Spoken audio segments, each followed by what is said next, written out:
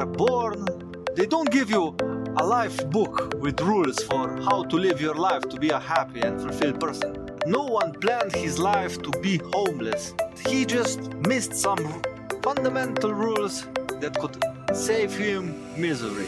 Even 1% for a longer period of time can determine if the ship will make it to where it wants to go or not.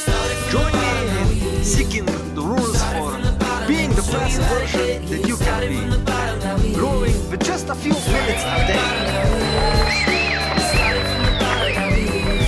Welcome to Mastery Live. I'm your host, Jean Planuszek, and today's topic will be on confidence. Like, if you look how our parents, well, most of us were taught when we were little, they were like, they noticed the bad things and they were punishing you by what you did bad. Like, what's wrong with you? Why don't you clean your clothes? Or acting like that. You're a bad person. What the bad things that you did. And that's how we were taught. But this guy says that they made a study where they looked at students where they could measure how well they were playing football, and the first students were shown the bad things, mistakes that they did in the game, when they played the football, and here's the other students who were praised by the things that they did well, like you were at that time, you were at the right place, you make that action excellent, you made that right. Like,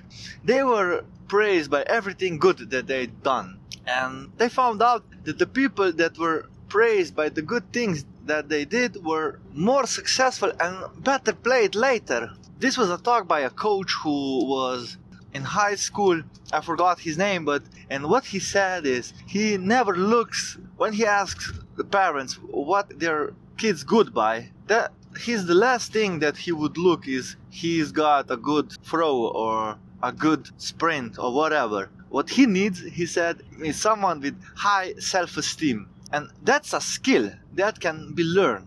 You can't expect that you will have a high self-esteem once you are doing something for the first time. You have to do it multiple times before you will be proud on yourself. And you have to know that our thoughts create emotions. And our emotions create our actions. And therefore, if you have low self-esteem, if you're saying to yourself, I'm not worth it, I'm an idiot, I'm whatever bad things you say to you, because most of the times we can be our own worst enemy. And if you're saying those things to yourself, your actions are not going to be good. That's the important thing. I heard it from a lot of successful people that said it is much better to be, if you have to choose between being confident or being competent, and you can choose only one thing, it is much better to choose confidence, because you will be much successful. You will do things much more times, and you will have much better time, and you will act even better, because thoughts create emotion, emotion creates our